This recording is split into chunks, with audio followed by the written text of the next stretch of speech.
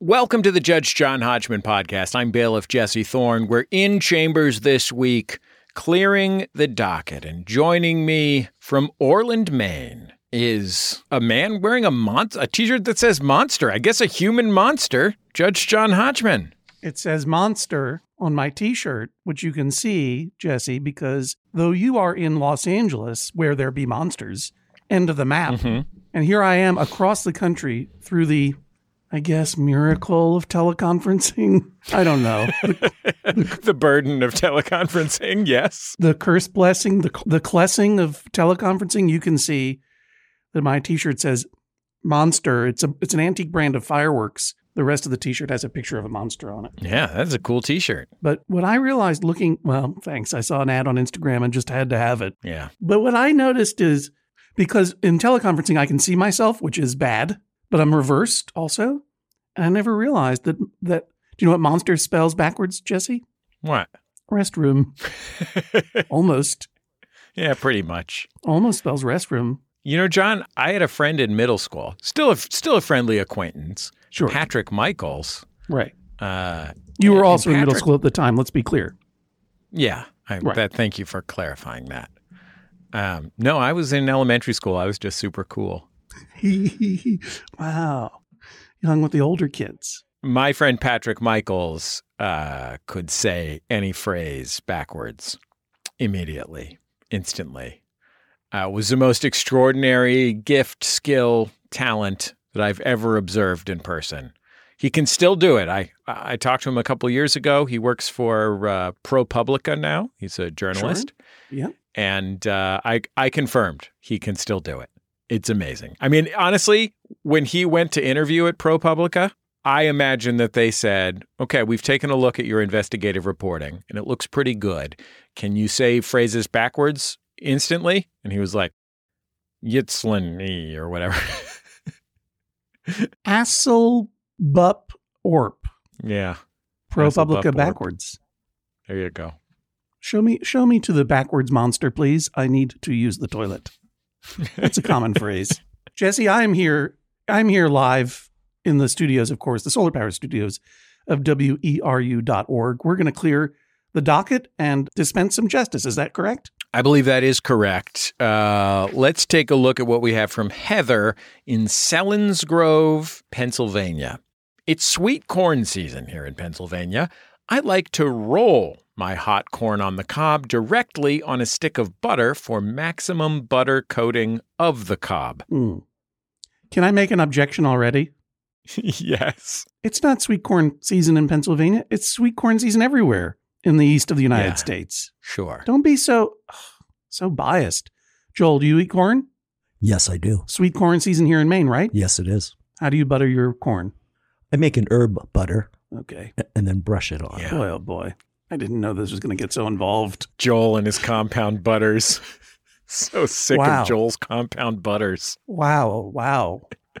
Then brush it on. America's test kitchen over here. All right, I overrule my own objection to get back to this case. Joel, you made me overrule my own objection. Sorry. My husband thinks no apology is acceptable for compound butter talk.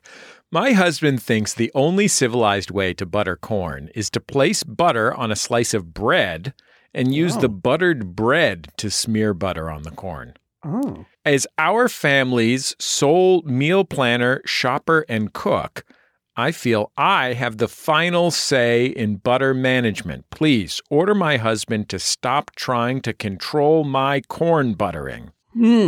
Interesting. Jesse, is it sweet corn season in California?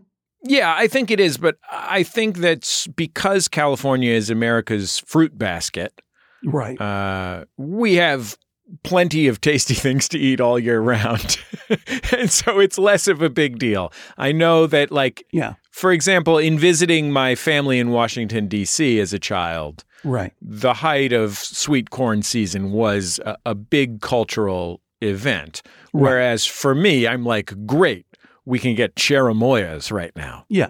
You can dip your satsumas in olive oil any old time there in Southern California. I got grapefruits growing in my backyard, John. Right. They fruit twice a year. When you would visit your people in the District of Columbia, Would you put butter on your corn? Yes, of course. Would you brush it on with a brush? No, John, no. They had a corn set, John. Tell me what a corn set is. They had little corn-shaped skewers that you stick into either side of the corn. Right. And they had a butter stick holder that had a plunger on one end and a roundy part on the other end that you could use to rub the end of the stick of butter onto the corn. It was fantastic. One of my fondest childhood memories. You would pick up the stick of butter with this The stick of device? butter was inside, if you imagine a box, if you imagine a butter stick shaped box, Okay. and one end of the box you can push in like a plunger, Right. and the other end of the box has a concave shape like the shape of a piece of corn. Right. And so you hold the box and you go rip, rip, rip, rip, rip, rip. You're turning it with your little corn-shaped skewers. And what do you got at the end? A perfectly buttered piece of corn. There's no butter on your hands. You didn't have to mess with a butter knife. You didn't have to ruin a perfectly good piece of bread. I don't know. I grew up in a roll the corn in the butter family. Mm-hmm. And I would say I will not recuse myself simply because that is the best way to butter corn. What I'm going to say is the best way to butter corn, until I heard about this bread mechanism, the best way to butter corn is roll it in the butter. Second best way, brush it on. Third best way, use some weird box. I don't even understand that thing. I don't believe in it, and I don't understand it. Sorry. It's fantastic. Fantastic device. But where does the bread overtake rolling it in the butter? Now, here's one of the things about rolling the corn in the butter. This was fine for me and my mom and dad. We were a small group of corn rollers. We were all on board for it. We didn't mind. It was not gross to any one of us. But in mixed company, you got to be sure that everyone is on board with rolling that corn in the butter. Oh, it's such, because it is a very wonderful sensation to just feel that butter melt under that hot corn. And it leaves a very satisfying impression, reverse impression of the corn cob in the butter. But that could be gross to some people. So I kind of admire Heather's husband's solution here. Because you are getting full, if you don't have the special box, the magic butter box that Jesse Thorne had in the District of Columbia. Northern Virginia, but continue. Sorry, Northern Virginia. You might as well be saying Vermont now, Northern Virginia. In Central Virginia. Yeah, forget about it. Blue state. Fairfax.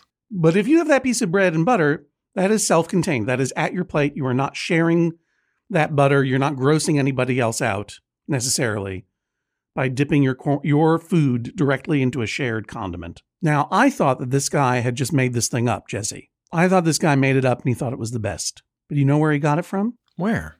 A movie called War Games. They do that in war games? Yes. I looked it up on the internet. Using the internet, I found out that Matthew Broderick's pretend dad in the movie, the actor William Bogert, there's a dinner table scene where he does exactly this. He butters a piece of white bread, rolls the corn in the bread, and then takes a bite of it and goes, "Oh, this corn is raw." And his wife goes, "Can't you just taste all the vitamins and minerals?" It's a weird moment of comedic relief. But if you look at the video of him buttering this corn, John Badham, who directed this movie, must have been really excited about this corn buttering technology, because as much as he was excited about a modem, because there's so much screen time is given to this guy slathering butter on his bread. I want to get to the bottom of this. If you have access to John Badham, or you worked on the movie War Games, or you know where this came from, get in touch with me. I also had remembered this exact scene, except I remembered it from Breaking Away, but it was War Games, it turns out. So this goes back to 1983 at least. We're taking this podcast to DEFCON 5. Now that I've heard the technology described, and I've seen it in action, I have to say there's something appealingly daddish about it for sure. But in order to slather that butter on that bread, that butter would have to be so soft that if you were to roll corn in that butter, the butter itself would immediately liquefy and spill all over the table. I don't like to split the baby in half, but I'm going to say there is no one way to enjoy your corn. And in times past, when I have served guests corn, I give them a stick of butter to do with as they will. and I take my own stick of butter, and that one's just for rolling. Will I go through the whole stick of butter? Probably. It's not wasteful. But I would rank, now that I've seen this technology, I would rank rolling in butter, basting it with a brush. You're welcome, Joel. Thank you. Moving a box over it, and then butter on bread. Also good. And a great callback to War Games and to the very accomplished working actor William Bogert, who appeared in many, many TV shows and movies until he passed away last year at the age of 84. And who also, by the way, it turns out was married to a woman named Erin Osker, who was the only woman Muppeteer on The Muppet Show. For the first season, she performed Janice. And basically that character, because there are no other female characters in The Muppets. Sorry, they got to do something about that. Heather can do it her way, and her husband can do it his way, and neither of them need to control the other. Do it the Hodgman way. Just get as much butter on the table as possible to use in as many ways as possible. Next time sweet corn season rolls around in Pennsylvania, why don't you have one stick of butter for rolling, one stick of butter for brushing, one stick of butter for breading, and one stick of butter for boxing? Have a corn buttering party. Never. The worst of all is taking a knife and trying to butter your corn with a knife. It's the stupidest way of buttering corn in existence. You know, it is corn season here in Southern California, and I had a corn disaster this past weekend. Oh no, what happened? My mother-in-law and I took my two younger children, Frankie and Oscar, to the California Science Center in Exposition Park here in Los Angeles. We visited the space shuttle. Yes. They have a real space shuttle there. Whoa. And all right. They have bad food at the California Science Center. Mm-hmm. Astronaut ice cream, I presume? They do have astronaut ice cream, which is, there's no more consistent disappointment than astronaut ice cream. Space Pen, pretty good. Right. Astronaut ice cream, pretty bad. So, how would you feel about an astronaut It's-It? A freeze-dried It's-It? You know, they have mini It's-Its now. What? Yeah. Minitsits? I'm pretty excited about that. Yeah. It's a new development.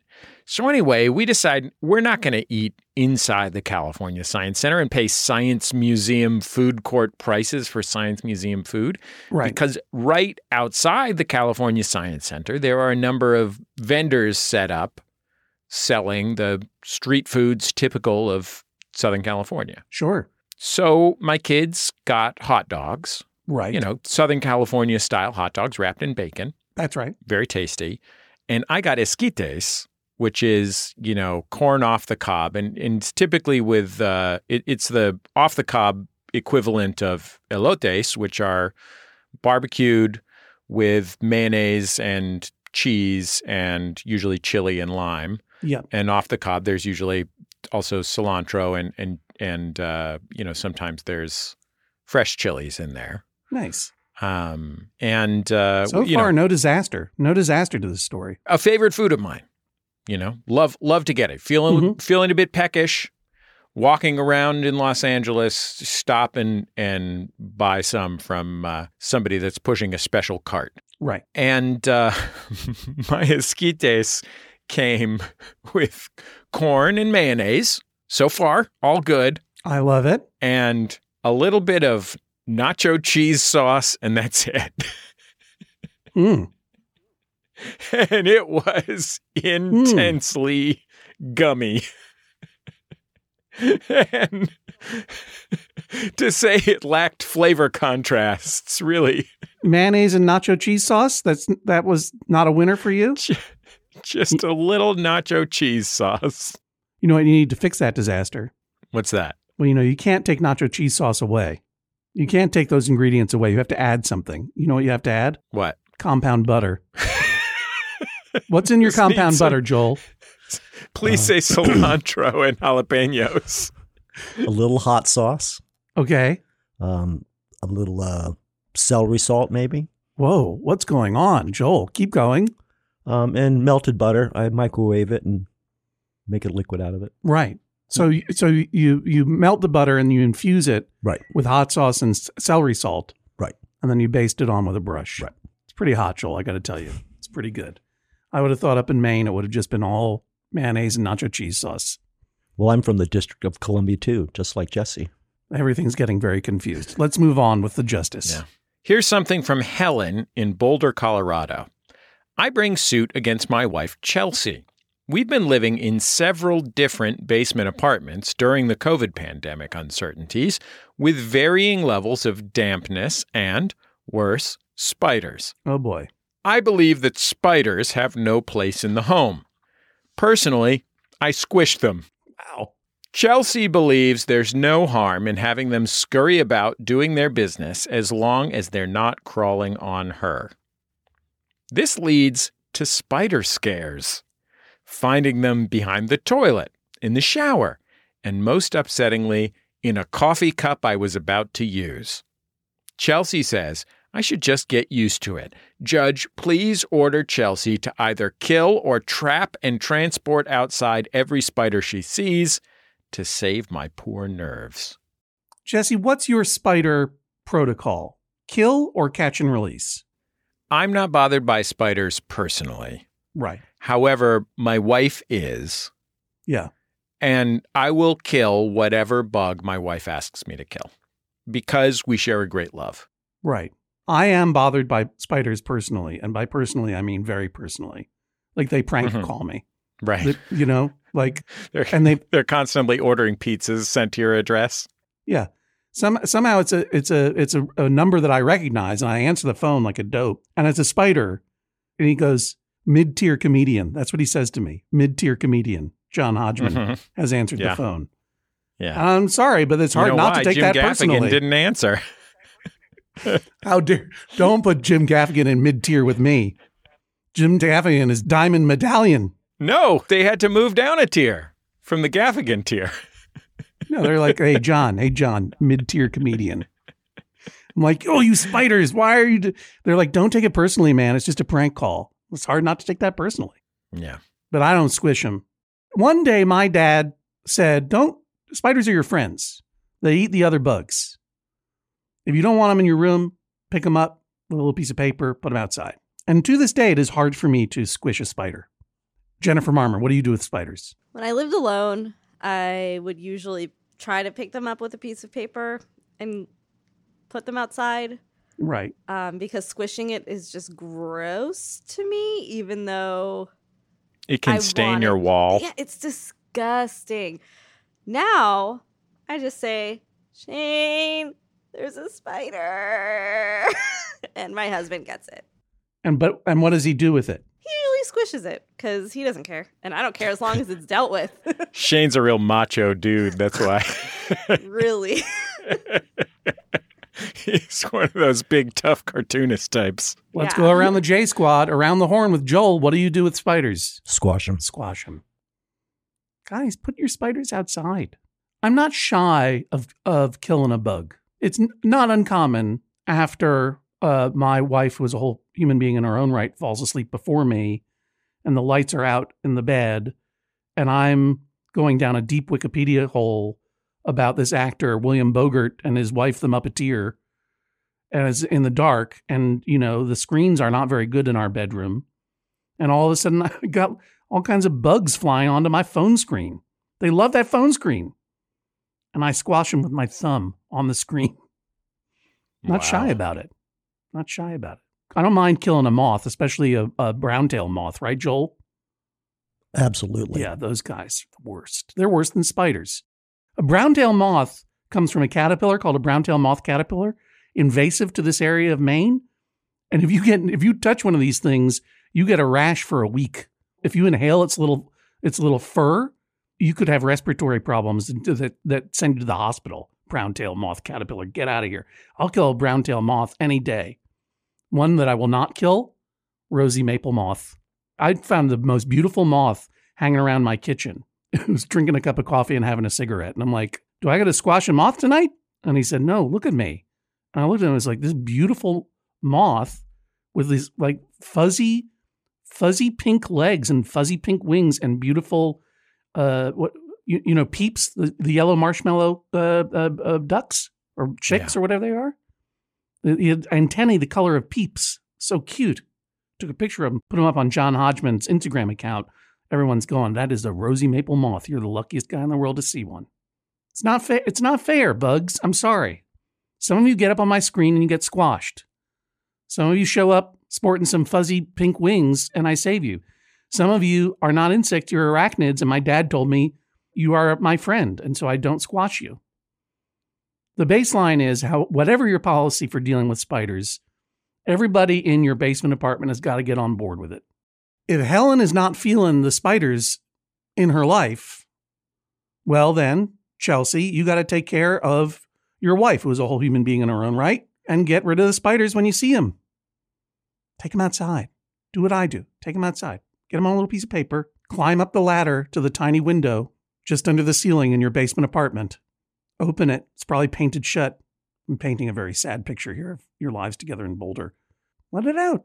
And I hope, Helen, for your sake, that you eventually enjoy the non-subterranean life that you would obviously prefer.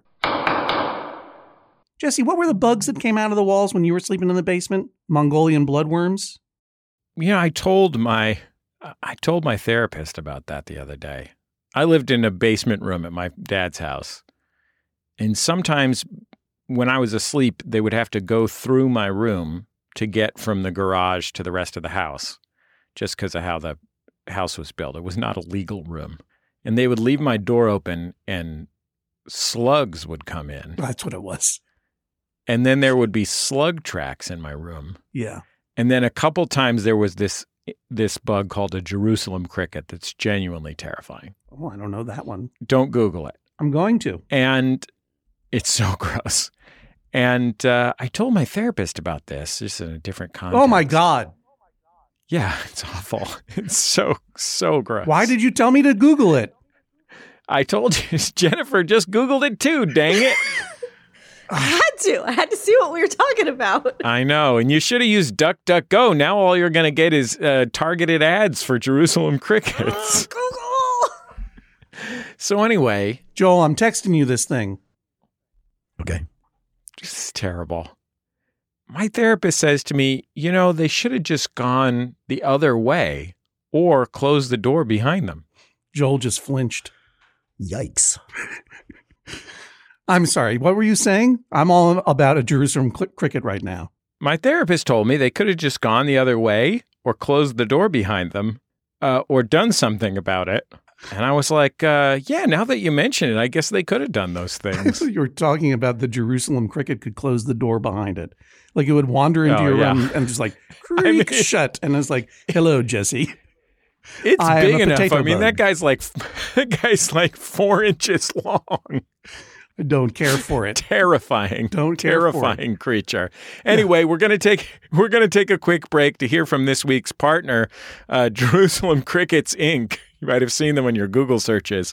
We'll be back with more cases to clear from the docket on the Judge John Hodgman podcast. You're listening to Judge John Hodgman. I'm bailiff Jesse Thorne. Of course, the Judge John Hodgman podcast, always brought to you by you, the members of MaximumFun.org. Thanks to everybody who's gone to MaximumFun.org/join, and you can join them by going to MaximumFun.org/join. The Judge John Hodgman podcast is also brought to you this week by Babbel. Okay, it's 2020-24. Oh, if hindsight were 2020, I don't know what I would have done differently. All I know is that I'm taking every day in this year and trying to get better a little bit every day. That's what you do. That's the way progress is made, step by step, day by day, bird by bird. And that's the way it is when you're learning anything, especially a new language with Babbel. And if Babbel can help you start speaking language in just 3 weeks, imagine what you could do in the rest of this whole year. Don't pay hundreds of dollars to private tutors or waste hours on apps that don't really help you speak the language. Babbel's quick 10-minute lessons are handcrafted by over 200 language experts, real human beings, to help you start speaking a new language in as little as 1, 2, 3 weeks. Studies from Michigan State University, Yale University, and others continue to prove that Babbel is better. And that's not just the Yale football team putting their thumb on the scale because they love learning Indonesian from Babbel. One study found that using Babbel for 15 hours is equivalent to a full semester at college. Take that, Yale, I guess. Here's a special limited time deal for our listeners. Right now, get 55% off your Babbel subscription, but this is only for our listeners at Babbel.com/Hodgman. The Judge John Hodgman podcast is also brought to you this week by Aura. A-U-R-A. It's a simple but meaningful gift that you can give your mom or your dad or your step-grandparent or your uncle or your friend or anyone that you want to keep connected in your life who might not live near you. It's a digital picture frame from Aura. It's perfect for sharing pics of all the things that those friends can't be there for, from family vacations to grandkids' graduation to whatever. I have one of these, and I got one for my dad, and I got one for my mother-in-law, and it's amazing. We look at the photos all day long, and we're able to easily update their Aura frames so they see all the latest pictures from our lives as well. It comes with unlimited storage, simple controls on the frame. You can upload as many photos as you want, and your mom or your dad or your stepdad or your stepmom or your friend or whatever can pick the perfect one. And it takes only about 2 minutes to set up. Seriously. See why it was named the #1 digital frame by Wirecutter, The Strategist, and Wired Magazine. Right now, you can save on the perfect gift that keeps on giving by visiting auraframes.com. For a limited time, listeners can get $20 off their best-selling frame with code Hodgman. That's A-U-R-A frames.com, promo code Hodgman. Terms and conditions apply. Welcome back to the Judge John Hodgman podcast. We're clearing the docket this week, and we have something here from Cheryl in Bellevue, Washington. These aren't even true crickets, it turns out. They're not true crickets, nor true bugs, because they're not part of the order Hemiptera. What are they, lobsters? Nor are they native to Jerusalem. Yeah, I know. They're land lobsters. A delicacy. Oh, no. I'll stick with a bucket of scallops, please. Their highly adapted feet are used for burrowing beneath moist soil. To feed on decaying root plants and tubers. They are not. I shouldn't have left those tubers around. They are not venomous, but they can emit a foul smell and are capable of inflicting a painful bite. Guess what? Jerusalem crickets, you're banned from listening to the show. If I see you crawling on my screen, I'm going to smush you with my thumb. And it's going to be gross because you're huge, but I'll do it. You're no Rosie Maple Moth, nor are you my friend the spider. Get out of here. Banned. Hi, says Cheryl. My name is Sheryl Crow. You might recognize my name from my infamous I Make My Sun Baskets at Night song and video.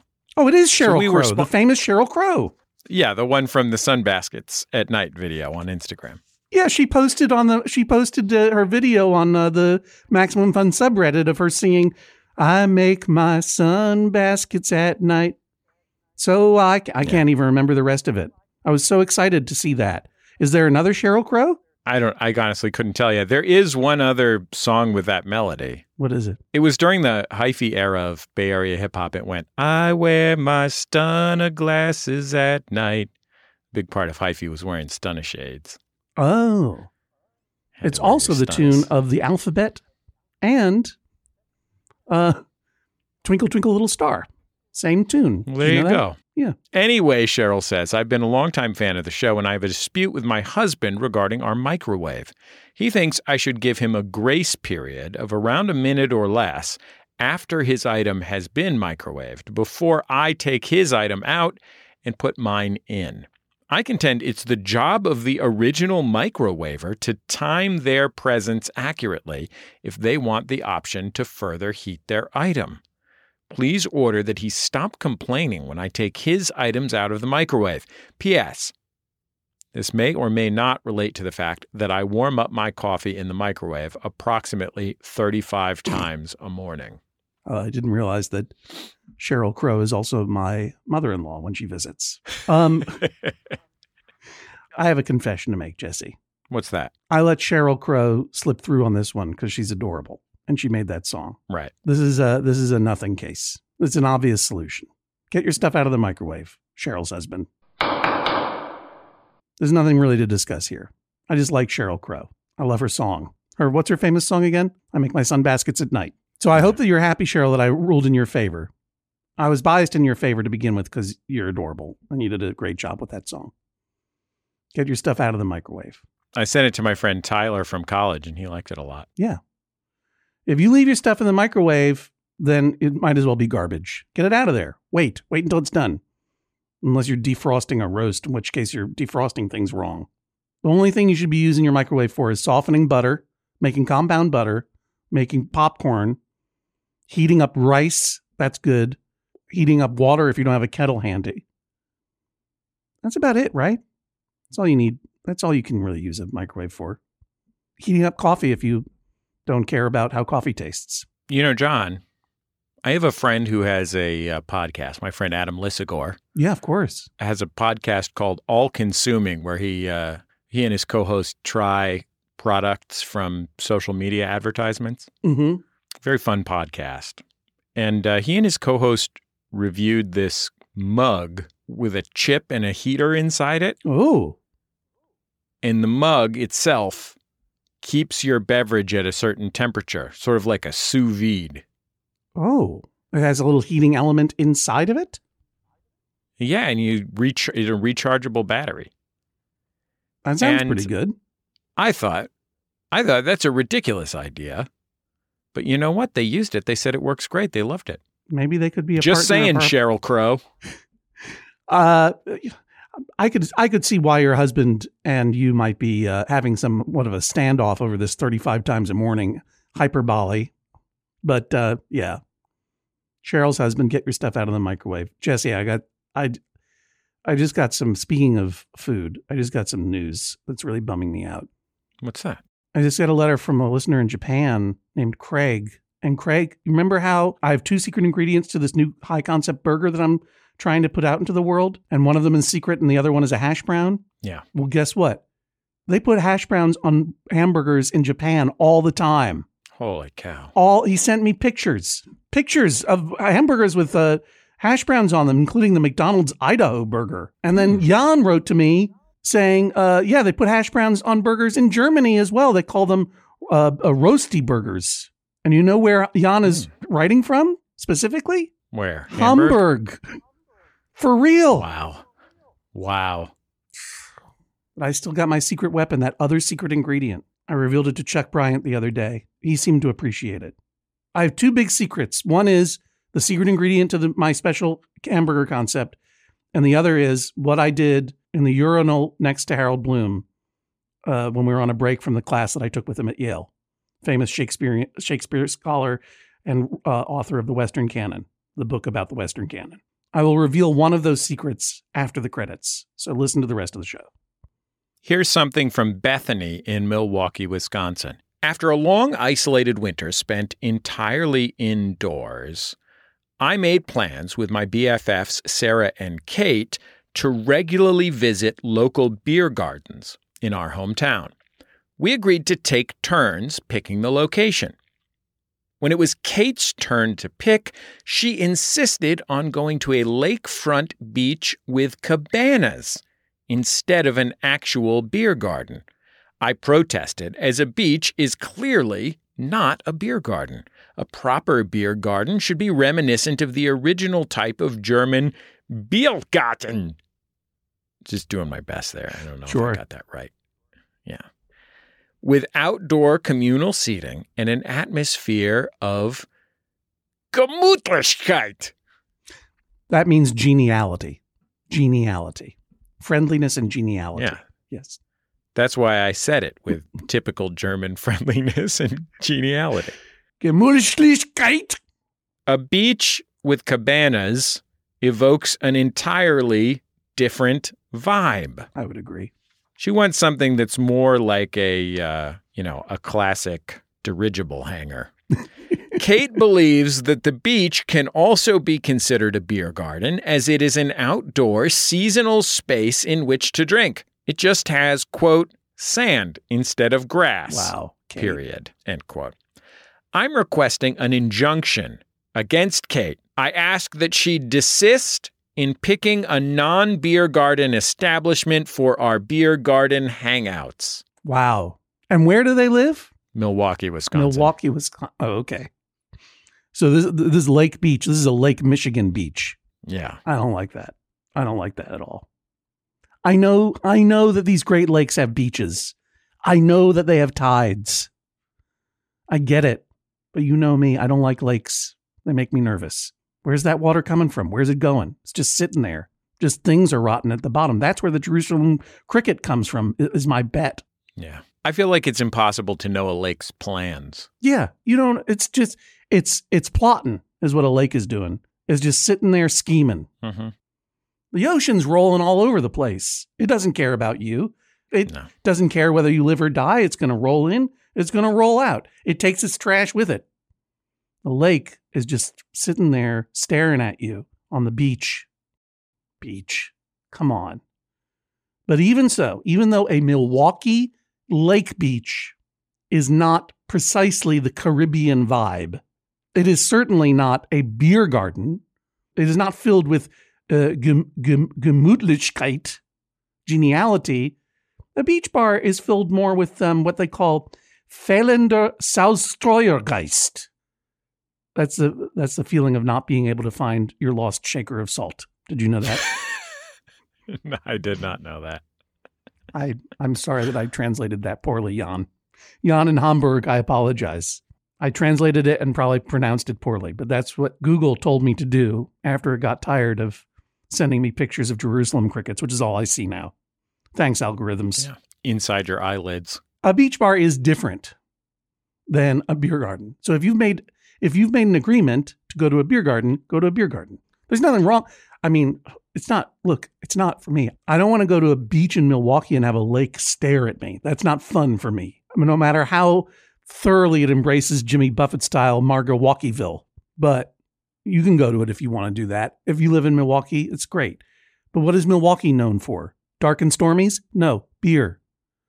Haas and Pfeffer Incorporated, for heaven's sakes, go to a beer garden if you're in Milwaukee. What a great thing to do. Don't pretend that you're somewhere else. Be where you are. But if you have to go to that beach, that lake beach, just admit what it is. It's a lake beach, not a beer garden. Don't like them. Don't like lakes. Toddy Pond isn't bad. You like Toddy Pond, Joel? Don't like lakes or spiders. Really? Nope. What about Craig Pond? No ponds. Ocean. All right. I take it back. I was going to give Toddy Pond a pass. I take it back for Joel. No lakes. I'm going to take a vacation in Milwaukee, do some snorkeling. You know what? Milwaukee is terrific. One time I did a show in Milwaukee with our friends Kristen Shaw and Eugene Merman at the Pabst Theater, a beautiful theater. The band Hanson had just passed through the Pabst, and they had left behind in the beautiful green room of the Pabst Theater. Hanson had the three brothers Hanson left behind several cases of their new endeavor, which is a Hanson branded beer. Did you know this? I had heard about this. Yeah. So you know what the name of the beer is. It's on brand for them. Yeah. I don't remember what it is, but it's a pun. Hops. Hops. That's what it is. Yeah. Hops. Yeah. Good for you, Hanson.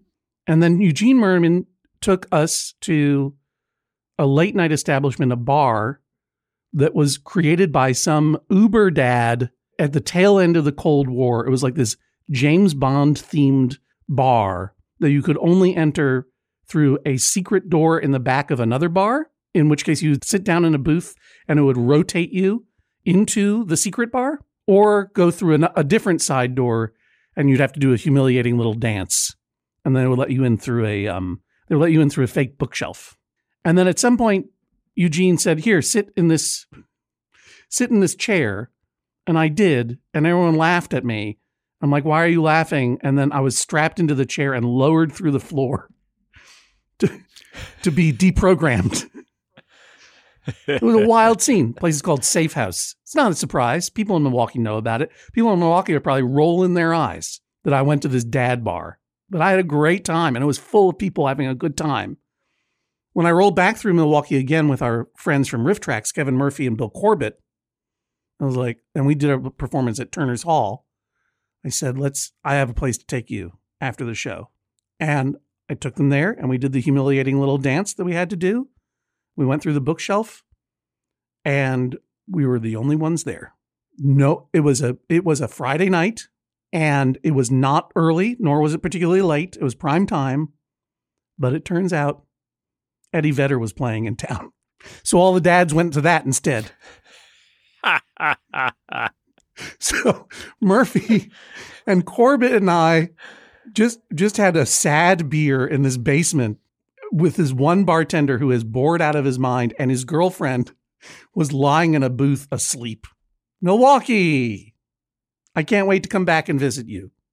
Let's go there and do a show, Jesse. I'd love to. Special guest Robin Yount. Let's take a quick break. When we come back, a listener who has married themselves. Back for another game. You know it. What's going on? Just one more week till Max Fun Drive. Hard to believe. It's been a heck of a year since the last one. We're now a worker-owned co-op. We raised $50,000 for charity last year. And we've added a bunch of awesome new shows. But do you think we're ready to do it again? Absolutely. Lovely new gifts are lined up. The episodes will be amazing. And wait till everyone hears the bonus content. Yeah, plus they know to go to MaximumFun.org/newsletter, so they're getting all the news. Oh, like that Meetup Day is on Thursday, March 21st. Then what's bothering you? Me? Oh, nothing. We're all set for Max Fun Drive to start on Monday, March 18th. I just didn't want you to see this coming. Check. What? Hang on. Most of the plants humans eat are technically grass. Most of the asphalt we drive on is almost a liquid. The formula of WD-40 is San Diego's greatest secret. Zippers were invented by a Swedish immigrant love story. On the podcast Secretly Incredibly Fascinating, we explore this type of amazing stuff. Stuff about ordinary topics like cabbage and batteries and socks. Topics you'd never expect to be the title of the podcast. Secretly Incredibly Fascinating. Find us by searching for the word secretly in your podcast app. And at MaximumFun.org.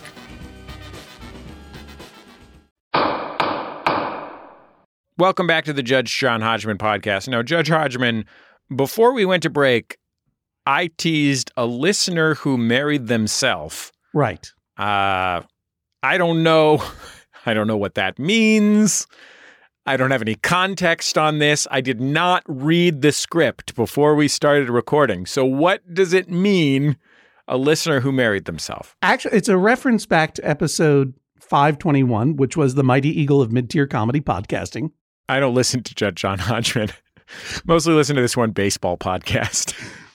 Well, during this, we had a dispute over how generous one should be when giving a wedding gift if you're not attending the wedding. And in passing, you mentioned the idea of a person marrying oneself. In other words, having a wedding ceremony just for themselves and not getting married to anybody else. And I said, well, if we have any listeners who married themselves at any time in history, please write and let us know, because I'm sure that's a thing. And I meant it sincerely. And we got a very sincere response back from our friend of the court, Hannah Cyrus. I don't mind saying her last name. She's a fixture on the Judge John Hodgman. She and her sister, Afton, were featured in episode 282 when we did our live show in Portland, Maine.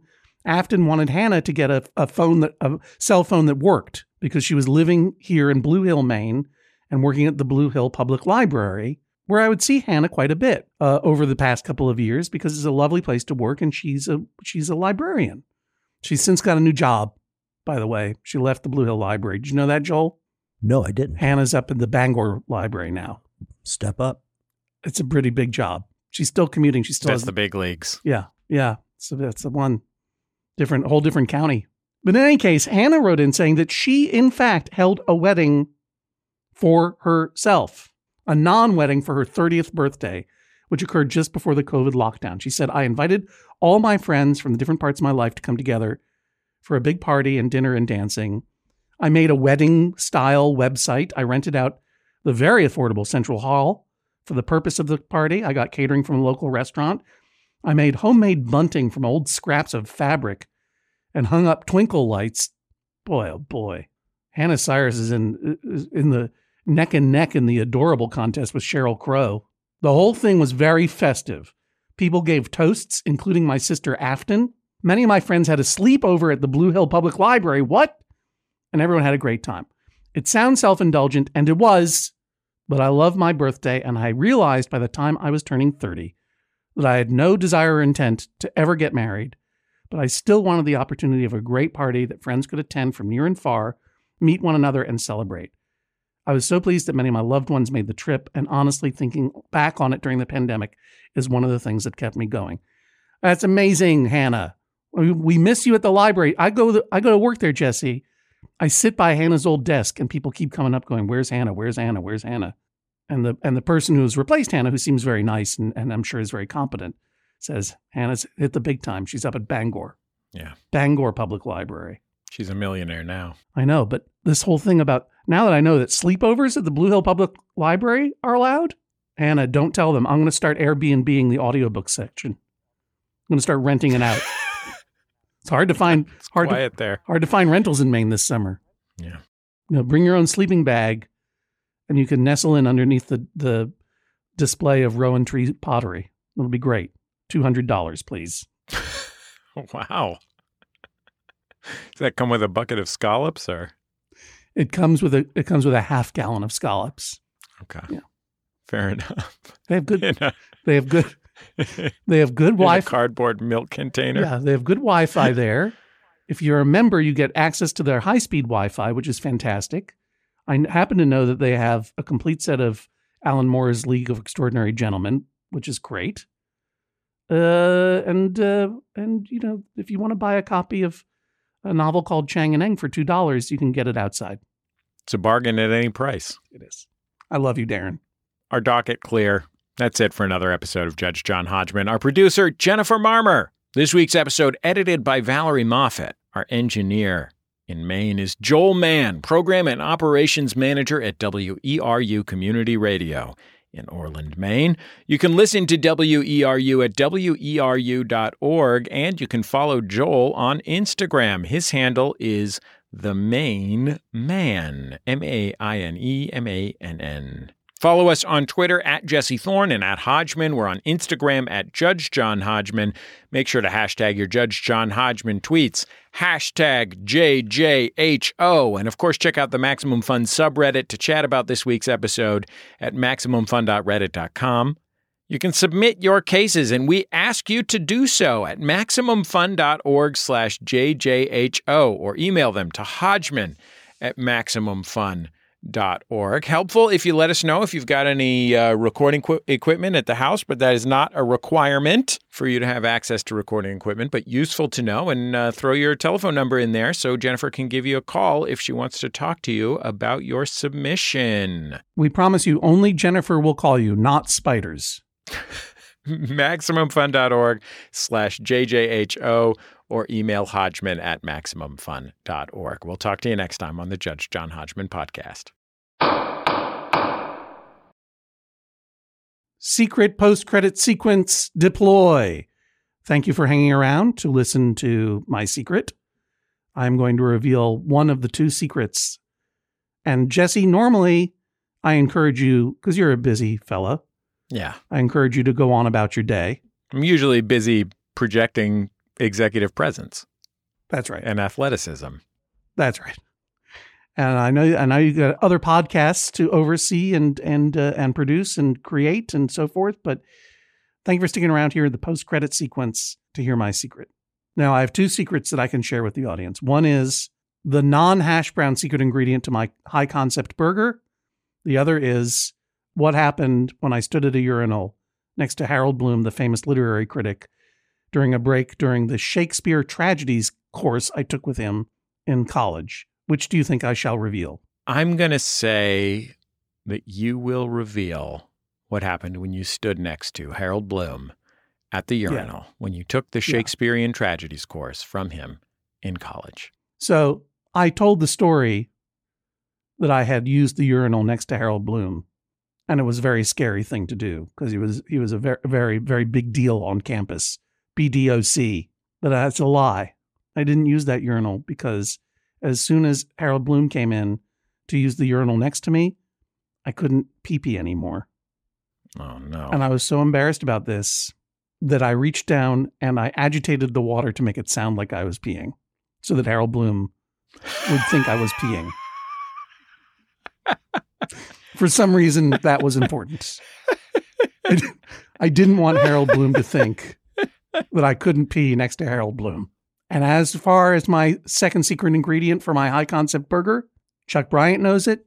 You know it, Jesse. You know it, Jennifer. Joel, you know it, right? I think so. Yeah, I told you already. Right. Bleep this out. It's this thing's gonna go great. As soon as I get it together, Jesse, I promise you. John, you weren't the only one with a celebrity literature professor. Yeah, who'd you get? Casey Muhammad. You know what he said when he was explaining metonymy to our class? No. He said it's when you refer to something by something with which it is associated. Like if you have a friend who lives in the swamp and you call him Swampy Swamperson. Casey Muhammad is a cool guy. He's a cool guy. That's so weird that Harold Bloom used the same explanation. Well, Swamperson. They were both quoting from Chaucer, so that makes sense. Now I understand. Okay, goodbye everybody. MaximumFun.org. Comedy and culture. Artist owned. Audience supported.